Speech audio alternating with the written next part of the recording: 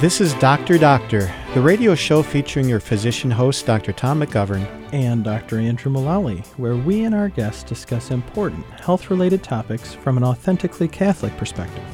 Today our guest will be Sister Mary Diana Dreger, OP, MD. The OP is Dominican, the MD is medical doctor, and she'll talk about tips for how we can approach caring for our patients who happen to also be our parents, or more precisely, how to take care of your parents when they become patients. And sometimes it will try your own patience. Yes, that was a dad joke play on words. But first, let's go to a recent medical news item. And this one is from our neighbors to the north in Canada. Andrew, sometimes what we see coming from Canada is kind of frightening. Yes, you know, the Canadians have been trying, I think, a lot more social experiments with liberal social policies. And I know, speaking to folks who live in Canada, many of the people who live there don't appreciate it, but the government has been taking a heavy hand in the wrong direction, I believe. And the headline from this article is that Canadian court tells doctors they must refer for euthanasia. Now, just to be clear, doctors can't, or really shouldn't, they can't ethically refer for euthanasia, although now they're being put in a position where legally they're required to. So something's got to give. There's this movement in Canada called MAID, M-A-I-D, which stands for Medical Aid in Dying. Isn't that a nice, soft, euphemistic term for killing your patient? You know, I got to talk to a lawyer about this the other day, and he was saying, you know, there's really this battle over the words, but we didn't actually pick this battle. It's always been physician-assisted suicide. Kevorkian wore that as a badge of honor. Yes. And now they're trying to shift the terminology, but thankfully, even last year, the New York Supreme Court unanimously declared in the state of New York that these were exactly the same thing. So call it whatever you like. You are helping your patient kill themselves, and you are providing the means to do that, just as though you owned a sporting goods store and a patient said that he was suicidal and you sold him the gun. You're prescribing the medications, which really should be worse. Ah, yes. Now, is there a difference between physician-assisted suicide and euthanasia? There is, and I'm always surprised how many people don't appreciate the difference. I guess ethically the difference is small, but the actual act, physician aid in dying or physician-assisted suicide, is where the doctor prescribes medication for the patient to take and kill themselves. Yes. Or to be given to them by a caregiver or maybe an heir to their estate. However, euthanasia, on the other hand, is when the doctor themselves pushes the medications, usually intravenously, to literally execute the patient the same way you would someone on death row. It's amazing to me that the court affirmed restrictions on conscientious objectors, that conscience does not trump something that seems so evil. And yet in the Canadian Charter of Rights and Freedom, Section 2's first freedom is freedom of conscience and religion. Yet they're denying that very first freedom.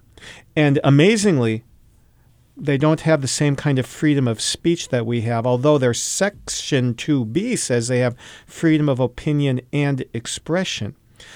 So it's hard for me to understand how they can take away freedoms that they supposedly recognize. Well, it's a value judgment. The judgment by the courts in Canada state that it's not worth it to protect your right to have a conscience, but it's worth it to protect someone else's right to force you to act regardless of your beliefs for their benefit. There was a quote that just floored me.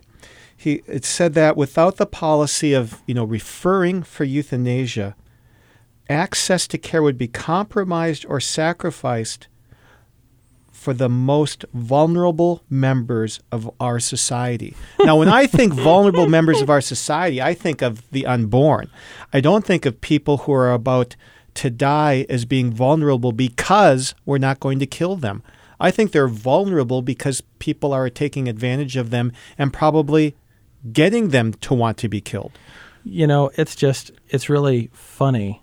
almost how ironic it is that they're trying to call these folks, they are vulnerable, but they're vulnerable because they're not being treated adequately. We know that most of these folks, 80% according to JAMA, the Journal of American Medical Association, are clinically depressed, but frequently, if not all the time, they're not required to have psychiatric evaluation before they're proceeding with these recommendations. And now you're forcing doctors to give these not only without appropriate safeguards, but also against their consciences.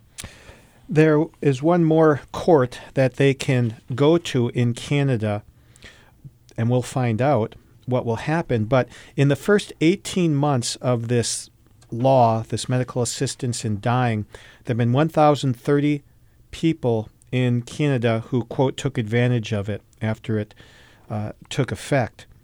But if this is upheld in Canada's highest court, this basically means that any physician who objects to referring for euthanasia can have their medical license taken away and be told you have to find another way to earn a living. In fact, one article I read said that unless you want to be a pathologist or radiologist or dermatologist where you don't deal with euthanasia, don't go into medicine anymore. They don't want you. And, Tom, I got to say, I think we have reasons to fear even here in America. Although the court case is in Canada, and this has not gotten to this level here, some of the premier, quote-unquote, secular ethicists, namely a guy, won't even say a gentleman, named Ezekiel Emanuel, who coincidentally is related to Rahm Emanuel, who's doing such a great job in Chicago right now. His brother. He said, if you have conscientious objections against, for example, abortion or euthanasia or assisted suicide, you should get out of the business of medicine. You should be kicked out. And that is the secular ethic that we're fighting against. The intolerant secular ethic that prides itself on often being tolerant. If you just joined us, you're listening to Dr. Doctor on Redeemer Radio, where we're discussing news of the day, and now moving on to a preventive medicine tip of the day. Andrew. I do have a preventative medicine tip of the day. I am not surprised. I come prepared. We are kind of marching through the USPSTF recommendations, and this one is more pointed to older gentlemen. This is screening for something called an abdominal in your abdomen, aortic, having to do with the aorta, aneurysm, which is a ballooning of a blood vessel. And as many of our listeners will remember, the aorta is the major pipe that leaves the heart, heads north for a minute, and turns south going down to feed the legs. So this is your big outflow tract from the heart, the aorta. And the USPSTF recommends a one-time screening the aorta for an aneurysm. You do this by ultrasound, and they recommend it in men ages 65 to 75 who have ever smoked. Oh. So that leads me into my top three things, which number one, if you're a woman, you don't need screening. Ta-da! And if you've never smoked, you also don't need screening. Ta-da! So those are critical points. However, my next point is that if you do have this and the balloon, just like a water balloon, gets too big, too much water, and it bursts and ruptures, it is usually fatal within minutes. Unfortunately, these folks don't make it to the hospital. And so as a result, if we can detect it before it bursts, that's wonderful, because not only can we identify it, but we also have a good surgical treatment to avoid the rupture. I think that was one of my first long surgical procedures I had to stand in on as a medical student. And they just said, medical student here, retract the abdomen and just stand stock still for 3 to 4 hours. Oh, my goodness. Oh, that was a blast. Yeah, that's good times. You've got to be prepared. You got to know the case, Tom, what you're going in for, right? and even if I do, I don't have a choice. Sometimes they surprise you. Yes, they do. So basically, the way we screen for it is if you're a man and you've ever smoked and your age is 65 to 75, you should get an ultrasound of your belly to look for this problem. If they find it, they can fix it. However, my last point is that this is not without risks.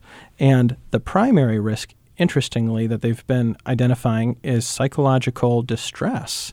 If, in fact, you have a small one that's not big enough to be repaired, sure, but surely will grow with time.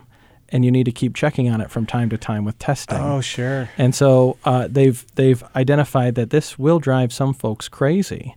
And so it's a point of consideration. Sometimes if you don't want to worry about it, avoiding checking is one alternative pathway for folks who may be high stress or they know they'd be prone to worry about this excessively. So it's not a complete recommendation without talking about it. I definitely discuss it with your physician. But if you're a man 65 to 75 who's ever smoked, most of your insurances will pay for this free of charge. Wonderful point, Andrew. Thank you very much. And now, before the break, we'll go to our medical trivia question of the day. When somebody is exhibiting uncontrolled, extreme emotion, somebody might call them hysterical. In fact, that ancient physician Hippocrates, from which we get the term the Hippocratic Oath, he thought that one of the organs of the body actually traveled within the body to cause hysteria. So the question is, from what part of human anatomy does the term hysterical come, and why? But first, a break, an interview, and at the end of the show, I'll enlighten you as to the answer. This is Dr. Doctor on Redeemer Radio, a trustworthy source of medical information for Catholics and everyone else.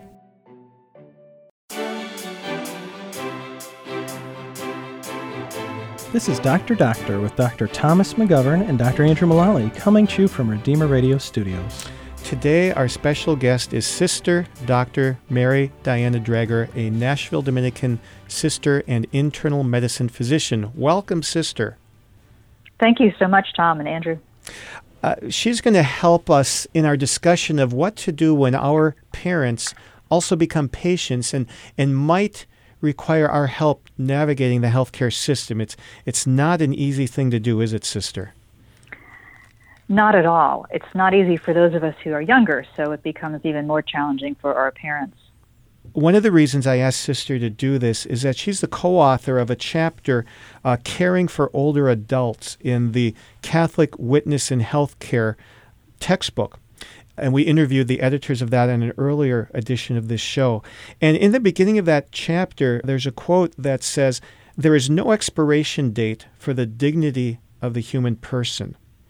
So, Sister, as children of older adult parents, what is the Catholic approach to quality of life as related to human dignity?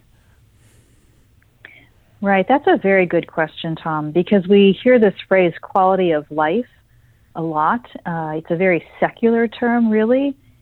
And I liked this quote that you had pulled out of there, because really what we talk about in the church is not really quality of life so much as we talk about the dignity of the human person.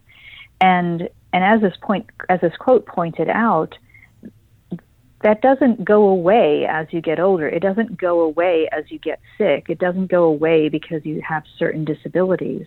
And so our dignity is always there. It depends simply upon the fact that we are human persons made in the image and likeness of God. And so really we don't qualify healthcare based on what we call quality, what is called quality of life. And so I have heard from my friends who deal with patients at the end of life something that is from another quote in your chapter, where it says that patients are often led to believe that they're a physical, emotional, or financial burden on other people, and this perception causes them to make decisions they might not otherwise make. So the question is, how can we help our own parents battle the secular belief that dignity is unimportant or depends upon how functional you are or the things you can do? Right. So I think very much keeping our parents part of our family life is probably the key point there. All of us need to know that we are loved. It doesn't matter what age we are. We need to know that we are loved, and we need to know that we are valued by other people. And so it's very important for family members to continue close contact with the older parents, for grandchildren to remain in contact with older parents, and to do all the things that we would do to try to encourage interactions with our friends or anyone else. Sometimes it becomes a little bit harder with it when it's our parents, because we think we've talked about everything we could possibly talk about, and yes. But it doesn't matter. We can, you go back to old stories, whatever it might be. But there's a way that we can continue to basically validate them, make them understand that they are important, and that they're important for our lives. Sister, not only in dealing with your parents, but also in your patients. I know you practice as an internal medicine physician, so you get to care for older folks with comorbidities, a lot of times chronic disease. When people ask questions or they come to a discussion talking about quality of life and worrying about being a burden, how can we restructure that conversation or really, change the outlook of that patient? Because so many people, they're kind of tied into these ways of thinking, especially folks that they want to become closer to their children. They don't want to be a burden. How can we reframe that discussion? Right. I think that one of the most important things for physicians dealing with older patients is that we have to make sure that we include family members on appointments, on our conversations, and make it clear that everybody's sort of part of the picture. My experience has been that I think that when we can get family members involved, if we get them into the exam room, that they typically will make it very clear to parents that they are there for them. They're not seeing them as some sort of a burden. And I think perhaps even for some, pointing out that the modern world wants to perhaps classify things that way, but we don't. The other thing is to turn the whole situation around. When we were the kids and they were the parents, we were quite a burden, I am sure. But I don't think they called us that.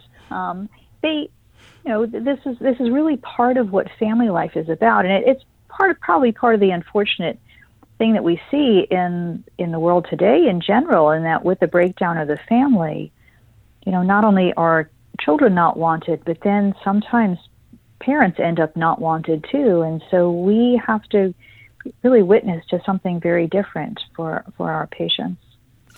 Sister, do you think, from your experience with older adult patients, that they often don't remember or understand as fully as they maybe need to what happened at an appointment that they have with a physician, say you, if you were their physician? Yes, I think that's true. And so you spend more time trying to explain things. You spend time writing things down. And like I said, if you don't actually have family members at appointments, then sometimes it requires some contact with family members. If you just joined us, you're listening to Doctor on Redeemer Radio, where today we're discussing tips on what to do when our older parents become patients. And we're discussing this with Sister Dr. Mary Diana Dreger, a Nashville Dominican. Sister, this is a question that I think is very common among people with older adult patients. And there's a nice quote from your chapter in the book. And it's actually from John Paul II's Letter to the Elderly. He says that the most natural place to spend one's old age continues to be the environment in which one feels most at home, among family, as you said, acquaintances and friends, where one can still make oneself useful. So he says this, and yet we often struggle with that decision. How do we know when our parents need assisted living? How do we know when they might need a nursing home? What's the difference? Do you have any general tips on how to navigate that? So I think each situation is very individual, and obviously that's part of recognizing the dignity of the human person, is that each person is very different. And there may be some individuals who would flourish more in one situation or another, and also it depends upon really family resources, right? Financial resources to navigate the different possibilities. There may be some parents who, absolutely don't want to live with their kids, for example, and assisted living is the right place. There are some parents who perhaps have already looked into their futures. There are places that are referred to as, various names, but one is the 3-tiered living, where within sort of a closed community, they can go from independent living to assisted living to nursing home if that's needed, within sort of the same environment, more or less. And so they actually develop a community with those people there. And some parents can actually, plan for that ahead of time on their own, and that's really what they do want to do, and it's a way of maintaining their independence, and sometimes that's the most important thing. At other times there just needs to be more contact with family members, and family members have the ability to do that. As I said, there's not really one answer as to there's not one solution to this question. But I do think that if we're going to be faithful Catholics, we have to believe that the Lord has a plan for us, plan for our parents, and maintaining a, hope and just trying to work one day at a time sometimes with the Lord as to what that plan is going to look like. I mean, sometimes that's what we do, one day at a time. That's the aid right. doesn't show up today, so okay, I'm the aid. Yes. Well, Sister, I love how you emphasize the individual approach, because I know just in talking to patients, I've had some folks who say, the idea that there's a place that I'm going to be safe, somebody might even make lunch for me. Hey, that sounds great. I've been making lunches for people a long time. I've had other patients who said, do not let my children put me in a nursing home. That's the last thing that I want. Is there a moral obligation to try our best to not put someone in an extended care facility, or are there times when really that would be the best thing to do? Right. I think you have to balance things out. I believe it's even Pope John Paul II in that letter talks about the idea that a nursing home for some people can actually provide a means of socialization that they perhaps wouldn't have in another place. And you might have an older person who's sort of living with their family, but the family is off at school and work, and that they're at home alone all day long. Whereas in the setting of a nursing home, there may in fact be interaction with other people. And that could be a real benefit to an older person. Oh, Sister Mary Diana, my mother-in-law, living on the farm alone till 96. She moved into a nursing home. It's like, who is this woman? She is signing up for every different trip they go on, every different activity that they have. It's like my wife is like, who is this woman? It's like she's flourishing in this environment, and nobody would have predicted it. Sure, I think that was a really insightful remark by our Holy Father, and that's exactly it. You just don't know how it's going to be for individuals. There's also the idea of, just without it being just your particular home, it could be the location of the geographic location where somebody is located. So my parents have just 3 months ago moved from New York, from Long Island, both of my parents grew up within New York City. And now they've moved to Nashville, Tennessee at the age of now 82 and 88. And so that's a big change. I mean, culturally, these are two different areas of the world. And yes. Now there's lots of things that have actually gotten better, but there is a different culture to learn here. And there are challenges that it brings. So, but, my parents prayed through that, and I prayed, and things seem to fall into place, and so we think this is what the Lord has in mind for right now. So it's really, as I said, it's just so individually determined. I'm surprised at my patients how often they have recently moved here at that point in their life to be near their children. I didn't realize it was such a thing, but it seems to be becoming more common. Right. Well, I think perhaps with people living longer, I mean, what starts happening is they get into trouble with illnesses and having to go to the hospital, and then, rehab perhaps after the hospital and needing some extra assistance. And so there is a point where families really do need to become involved. And when there is great distance, because basically, right, the kids have moved away. So yes. Then perhaps the adaptation is made on the parents' part, which is it's a sacrifice on their part too. But at the same time, they might realize that that's the better thing to do. Well, we're having a great discussion with Sister Mary Diana Drager on when our older parents become patients. We need to take a break now, but we'll be right back with more Dr. Doctor coming to you from the studios of Redeemer Radio.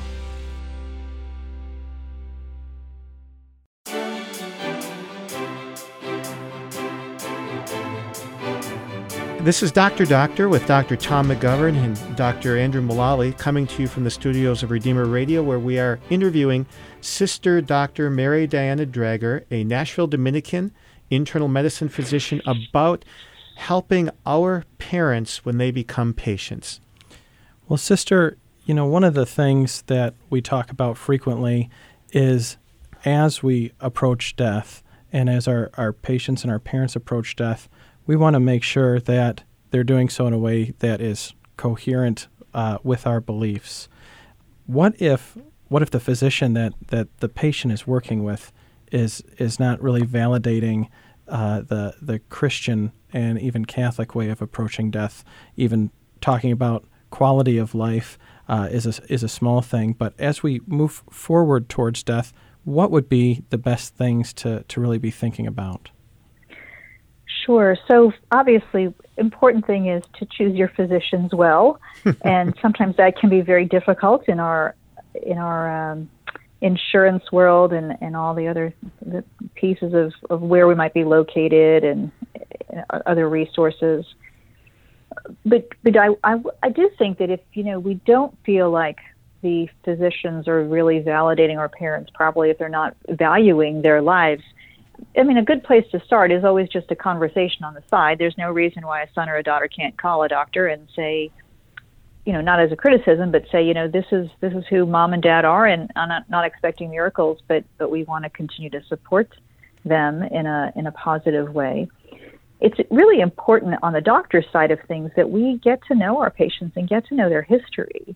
I often think that my first visit with my patient is usually my worst visit with the patient because I don't know them yet. Yes. But as you get to know them, you get to love them. People have such interesting lives, and I would hope that physicians taking care of our elderly parents have taken a little bit of time to just enjoy our parents as patients and to get to know them in that way. So I think encouraging that in some way with physicians, trying to get them to slow down a little bit would be a good thing. I would hate to say sometimes you just have to get rid of a physician, but occasionally, you perhaps do need to move on. But we can be there and we can support them, and then our conversations with our parents themselves about their health care, I think a part outside of the exam room is really important as well. And I know one of the things in my own conversation with my father led to him preparing an advanced care plan, not only naming somebody to help make those decisions, but also includes some other parts. In fact, you talk about 5 parts that any Catholic living will should include. Sure. I actually would love to refer our listeners to an article that was written by Dr. Peter Morrow. Peter's an internist in St. Cloud, Florida, and takes care of largely an older population. And he's also president of the Catholic Medical Association this year. And a mighty good one, by the way. He is, yes. He wrote a superb article that was published in 2013 in the Linacre Quarterly, which is the bioethics journal of the Catholic Medical Association. And the article was called "The Catholic Living Will and Healthcare Surrogate, a Teaching Document for Evangelization and a Means of Ensuring Spirituality Throughout Life." And in that article, Peter identified sort of 5 parts that we would want to make sure as Catholics that are addressed in our advanced care plan. Now, as you mentioned there, the key part is that we want to, number one, most important piece is for any patient to identify somebody as their healthcare proxy. Sometimes that's called a durable power of attorney for healthcare. But it's the person who's going to have interactions with the medical team if the patient themselves are not able to actually have that interaction. So they don't make decisions for a patient who's able to just go ahead and talk to the doctor themselves, but if the case arises where they're not, then this person is the one who steps in. And from the secular point of view, they're always concerned with the fact that this person has really had conversations with the patient and really understands what the patient would want or not want in any given situation. Now, obviously, if we're talking about Catholic health care and we're talking about our Catholic parents, then the Church makes it pretty clear in terms of what kind of things we should think about at the end of life and what kind of things are part of our normal care or ordinary care.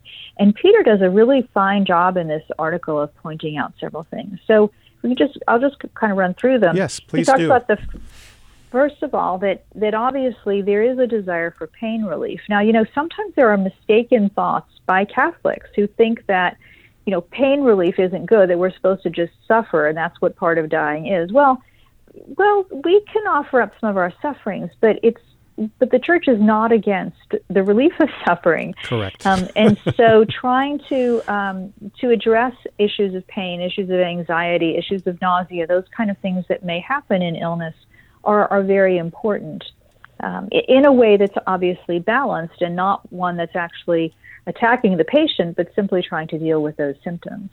The second thing that Peter mentions is that there's an importance in assessing whether treatments are ordinary or extraordinary, or sometimes the words used are proportionate or disproportionate. And that is something that we really, as physicians, should be doing all the time. Part of our guidance in creating a care plan for a patient at any point in life is, does this treatment work in this situation or have reasonable hope of working in this situation? If so, could we proceed with it? And so those kind of issues can become a little bit different as a patient becomes more frail, more ill, a greater number of comorbidities, that is, other illnesses going on at the same time, because giving the same treatment in those situations could, in fact, be burdensome to the patient. They may actually add, higher risk of side effects. And so we have to balance those things out. But that's what this point is about. And when we're talking about burden of medical care, some people talk about life itself being a burden and that we should be paying attention to that. But what we're really talking about as Catholics is the treatment itself a burden. Yes, that's a very important distinction. So we never consider life to be a burden, right? We value our life. There's a dignity to our life as a human person. But there can be times when a treatment becomes more burdensome than its real hope of benefit to a person. And that, again, can be a very individual decision. Yes. So, you have two patients who are dealing with a terminal cancer and one who wants to forge ahead with any sort of treatment they can possibly do to try to lengthen their life, even if it's only by a couple of months. And yet there may be another patient who finds that treatment so distasteful, the idea of those side effects so burdensome, that they don't want to pursue that. And the Church allows for those differences in decisions. Sister, I had a question about the proportionate and disproportionate treatments. I want to remind our listeners, if you're just joining us, you're listening to Dr. Doctor on Redeemer Radio, where we are interviewing Sister Mary Diana Drager. And Sister, is this where we would discuss with our parents if we want to pursue resuscitation or a do not resuscitate order? Yes, that's a very important discussion. And I don't know as Catholics that we have that discussion enough with our parents. I've had that discussion with my parents because as a physician, I know what the risks and the burdens of attempts at resuscitation are. And with my parents being the age that they are, I really don't want them subjected to that because, and my parents are faith-filled people. They're not looking to try to get out of life at all. They're very faith-filled, but they do understand that life comes to an end, and they are looking forward to eternity. They have their hope in the Lord. So this is a very important conversation. I think if we look back at the history of CPR, the history of resuscitation, this is something that was designed for use in the hospital setting, really in a setting where, almost in surgical settings, where a person codes in the setting of a surgery, and what do you do? Well, in that setting, you have every single piece of technology available to you to be able to try to care for the patient. The thought that CPR could be done on anybody, anywhere, and that's going to make them actually come back to life or survive long term, it is a real false understanding. I saw an interesting presentation once where there have been some studies done on television CPR. Yes. So, movies and sitcoms or whatever they might be where CPR takes place. Well, the rates of survival of CPR in movies and televisions is extraordinarily much higher than rates of survival in real life. And I don't think we really understand that. I've heard that the rates are even as low as maybe 5% when you're outside of the hospital, and even in the ICU, it might be 15 or 17% of people that come back to life not without consequences. Sister, we have about 3 minutes left. What are the next 3 steps in those 5 parts to a Catholic living will? Sure. The next 3 parts have to do with provision of nutrition and hydration, and that's simply a way of saying that basically under normal circumstances, providing food and fluids are part of normal care. And sometimes, again, you have to balance this out, but sometimes that requires unusual routes of administration, perhaps to get a person through something. But there are, in general, food and fluids are not considered themselves to be extraordinary care. We obviously would want to make sure that in our plan that we make it clear that we do not want euthanasia, that we are not looking for physician-assisted suicide or any form of intentional death. And then most important, really, I think, is that part of our advanced care plan has to do with our spiritual care. We want a priest to be available. We want people to pray with us. We want the sacraments if we can receive them. And really, I think this is probably one of the most important pieces just for us outside of all the medical or the health environments, is that really we should understand and talk to our parents about end-of-life care relative to what our faith beliefs are about eternal life, that this isn't all there is. One point your chapter made along this line to me was, I think, very important that most people don't realize, is that each person has a right to prepare for his or her death while fully conscious. So while being treated, a patient should not be made unconscious unless there's an extremely compelling reason. Right.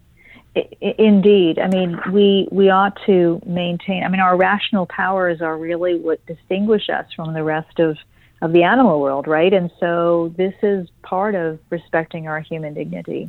Do you have a last point that you'd like to make for our listeners?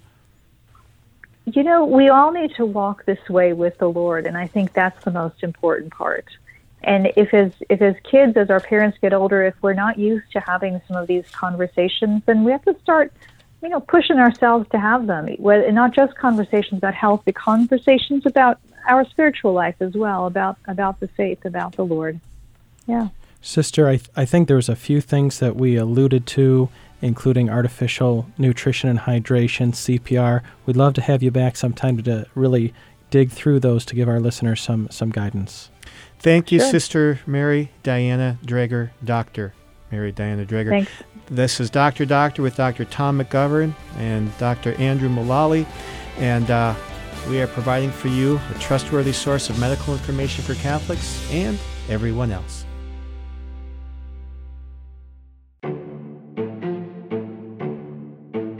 This is Dr. where your hosts, Dr. Tom McGovern and Dr. Andrew Mullally, and our guests discuss important health-related questions from an authentically Catholic perspective. And we've come to my favorite moment of the show, and that is revealing the answer to the medical trivia question.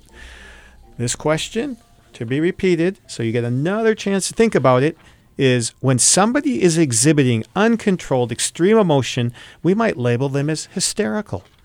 Hippocrates, father of medicine 2,400 years ago, thought that one of the organs of the body actually traveled within the body to cause hysteria. And I could tell you, if this organ was traveling in my body, I truly would be hysterical. So my question, hysterical. Well, that would be historical too. It could be written up in a journal.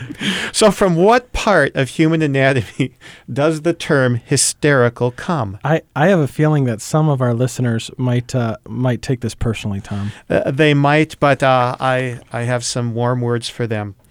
The word hysterical comes from an ancient Greek word, hysterikos, meaning to suffer in the uterus.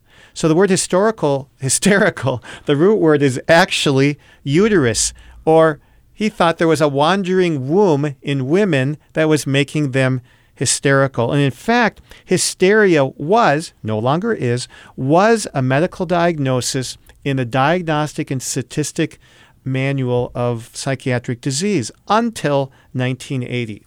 So up until that time, it was thought to be somebody who took a lot of psychological stress, and it came out as physical symptoms like selective amnesia, forgetting things, or being very volatile with emotions, or exhibiting overdramatic attention-seeking behavior.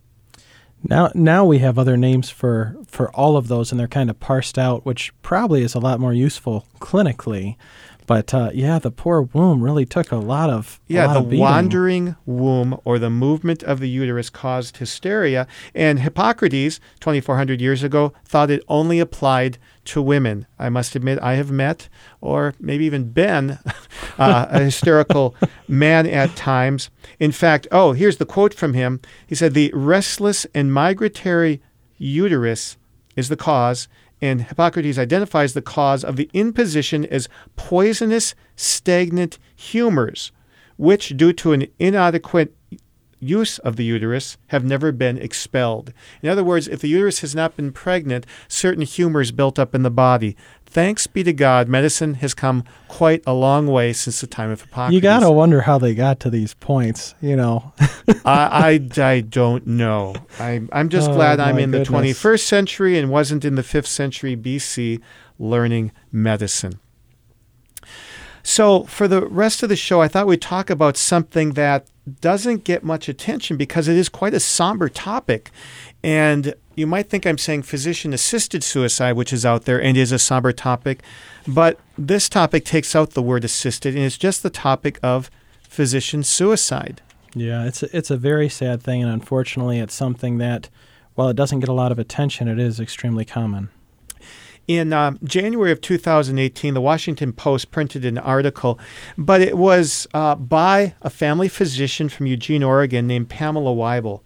And she is on a crusade, a good crusade, to help make people not only aware of this, but to help hospitals and medical groups do things so that doctors don't feel like suicide is their only option. I've heard recently they always used to kind of, sometimes even in jest, point out that dentists had the highest suicide rate, but they were overtaken recently by medical doctors. I did not know so that. So now that's the highest suicide rate, per capita for a profession. Wow. And the highest rate of burnout, which is probably related to that. In this article, they point out several important things. That one, doctors have had high suicide rates, not just for the last 10, 25, or 50 years, but for over 150 years. And still, the root causes have not been examined and addressed. I've heard even that looking at folks before they go into medical school, and then as they progress through training, medical school, residency, and then into practice, the longer you're exposed to medicine, almost like an exposure, the higher your risk, such that before you enter medical school, the risk of a future doctor might be half or a third of the suicide risk of your average person. But then as you go through training, by the time you finish your training, it's about 6 times higher than average. So that means that training to be a physician or being a physician is a high-risk activity, like bungee jumping or skydiving. It's pretty scary. That is frightening. I'm glad that my life insurance company hasn't taken that into consideration.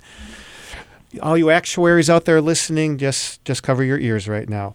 Now, physician suicide is a public health crisis in that every year at least 1 million American patients lose their physician to suicide. That's staggering.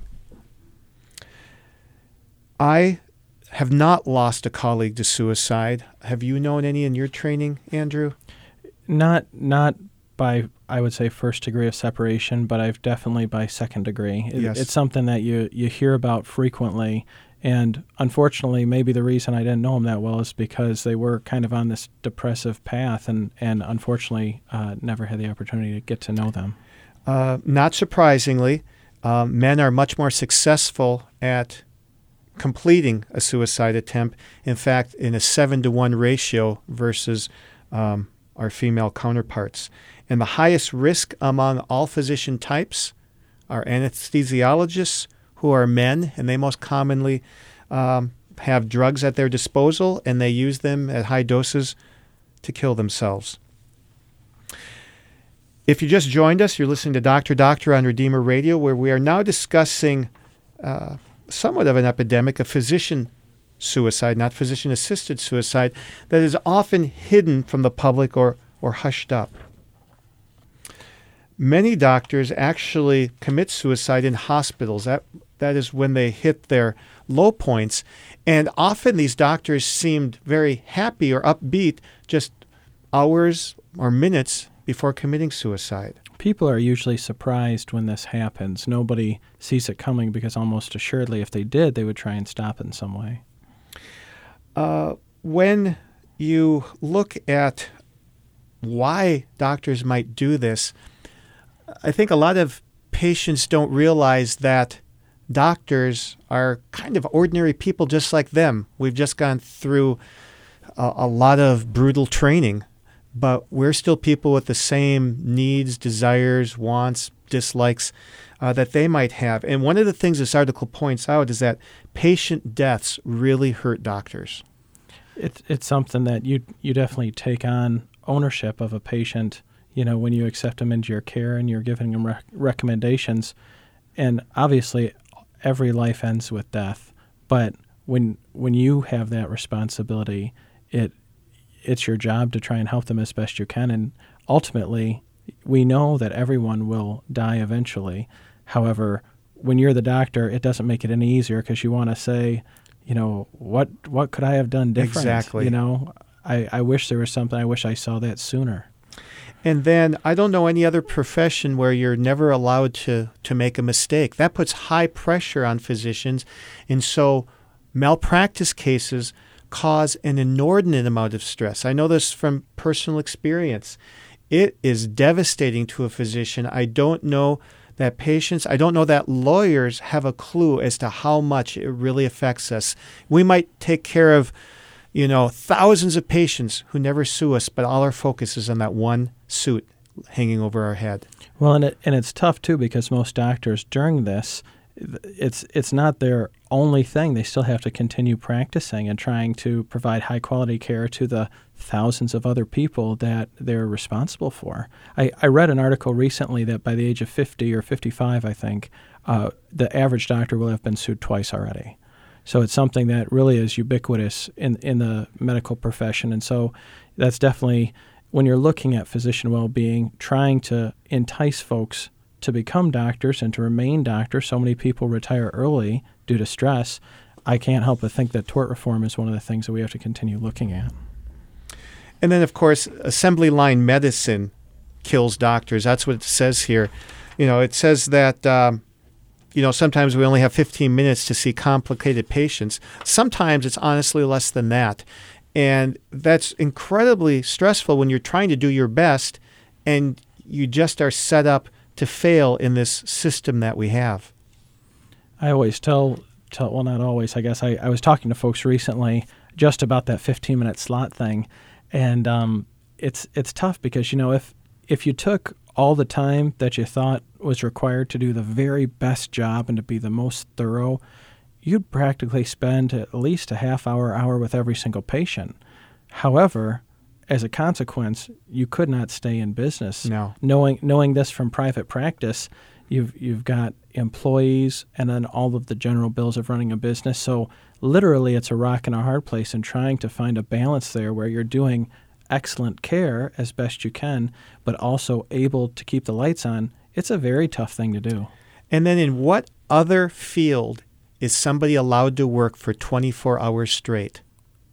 There is no other field. And yet, how many are more important than your medical care? Imagine if you were told, we're getting on this transatlantic flight tonight. I hope you all are well rested. I've been up for 24 hours. We're going to just take off in a minute. So everybody hold your horses, But in reality, doctors are really demanded to do this frequently.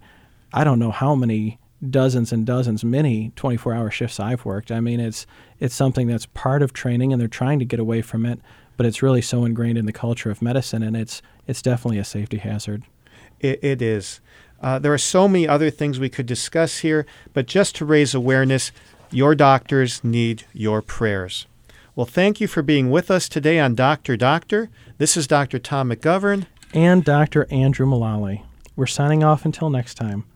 Please do, while we're talking about physician well-being, please do pray for us. Pray for the show, the success of our show, and also pray for our individual patients that we get to care for every day. And remember, your medical decisions do have profound consequences. So please, choose wisely and choose Catholic. Next week on Dr. Doctor, our own Dr. Andrew Mullally will give an update on the push for physician-assisted suicide in the United States, what the Church teaches about the practice, and how physicians and patients can advocate for respect of all human dignity. Tune in for Dr. Doctor on Redeemer Radio every Friday and Saturday afternoon at 1, or find new episodes wherever you get your podcasts, including Apple Podcasts and Google Play. Make sure you subscribe so you never miss a new episode, and leave us a rating and review to make it easier for others to find the show. For more information, visit redeemerradio.com/doctor.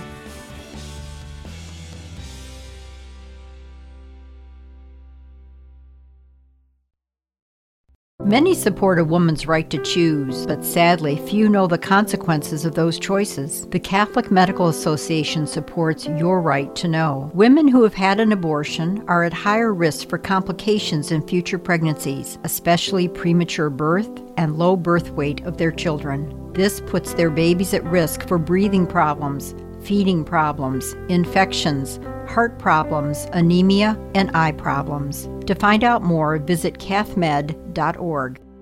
Anyone can become a member of the Catholic Medical Association. Join one of the 100 guilds nationwide or help develop a new guild in your area. You'll get informative publications with the latest trends in medicine and bioethics and the earliest details about the Catholic Medical Association's 87th Annual Educational Conference, coming to Dallas in the fall of 2018. Just click on the membership tab today at cathmed.org. That's cathmed.org.